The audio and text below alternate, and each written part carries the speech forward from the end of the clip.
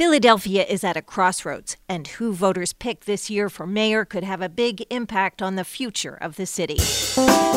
Hi, I'm Pat Loeb, KYW News Radio's City Hall Bureau Chief, and I have a new podcast featuring one-on-one interviews with the candidates.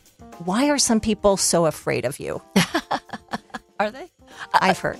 It's called Who's Running for Philly Mayor? And that's a question I hope you'll be able to answer in a new way after you listen. Because my entire life had to operate at the intersection of both race and gender as a Black woman, I've been very intentional about never allowing anyone to put me in a box. We're talking about the roots of their political careers, what drives them to seek elective office, asking whether what they've done in the past holds clues to how they'd govern and what they'd actually be able to get done to make the city a better place. We could have saved tens of millions of dollars that we made more money.